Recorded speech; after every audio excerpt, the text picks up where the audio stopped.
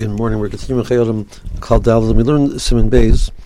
The Chayotim mentioned that the shear of this problem of saying the Torah in the presence of Erva is the shear of a Tefach.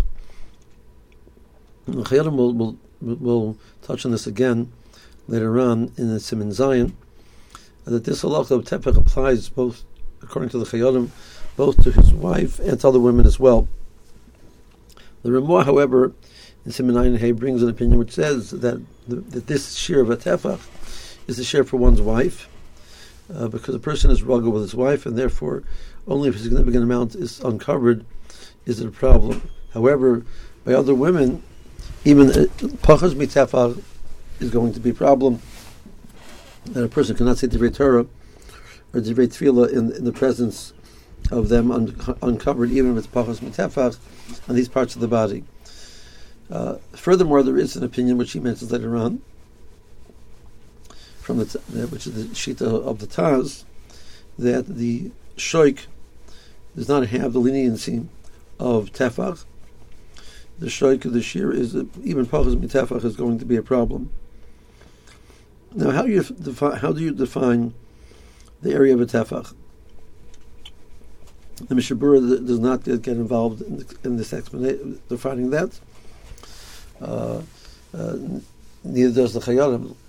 There's a sefer from the Chavos Yor, the Yor Bachrach, who was one of the Gdolei poskim in his generation, where he says the shear is a tefach by a tefach. According to him, it seems to be dafke if it's in that shape.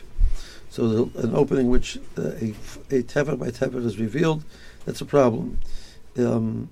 However, if you're going to have an area which is the equivalent in the area of a tefach by a tefach, it's 1 square tefach, but it's shaped differently. So a tefach is 4 etzbos. So a tefach is 4 by 4 etzbos, is 16 square etzbos. Let's say the woman has something uncovered which is 2 by 8 or 1 by 16. What would the halacha be in that situation? Would that be a problem? So, according to the Chavos Yor, that would not be a problem. However, Moshe in a tshuva disagrees, and he says that we calculate this tefach by a tefach, even if it's not in the shape of a square.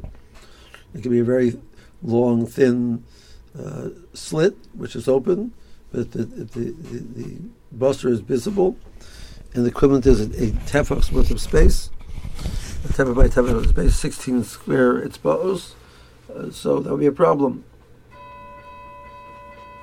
The Sefer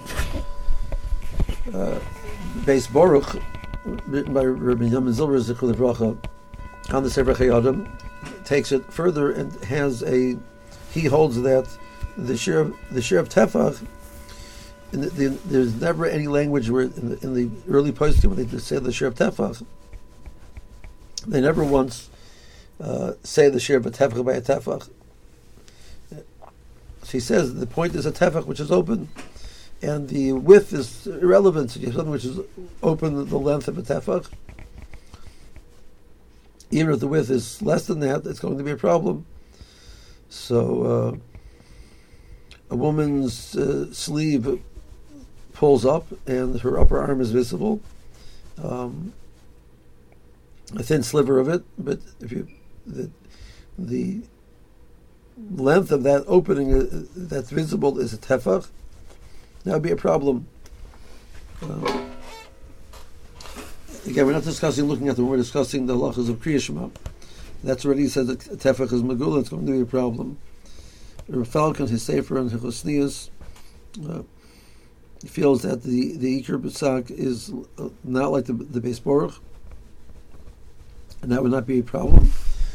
But in regards to the Brachos Tina Moshe and the Mekar Chaim, he is inclined to follow the opinion of Moshe that if you have the area of a tefach by tefach revealed, even though it's not a square tefach by a square tefach by a tefach, that would be a problem.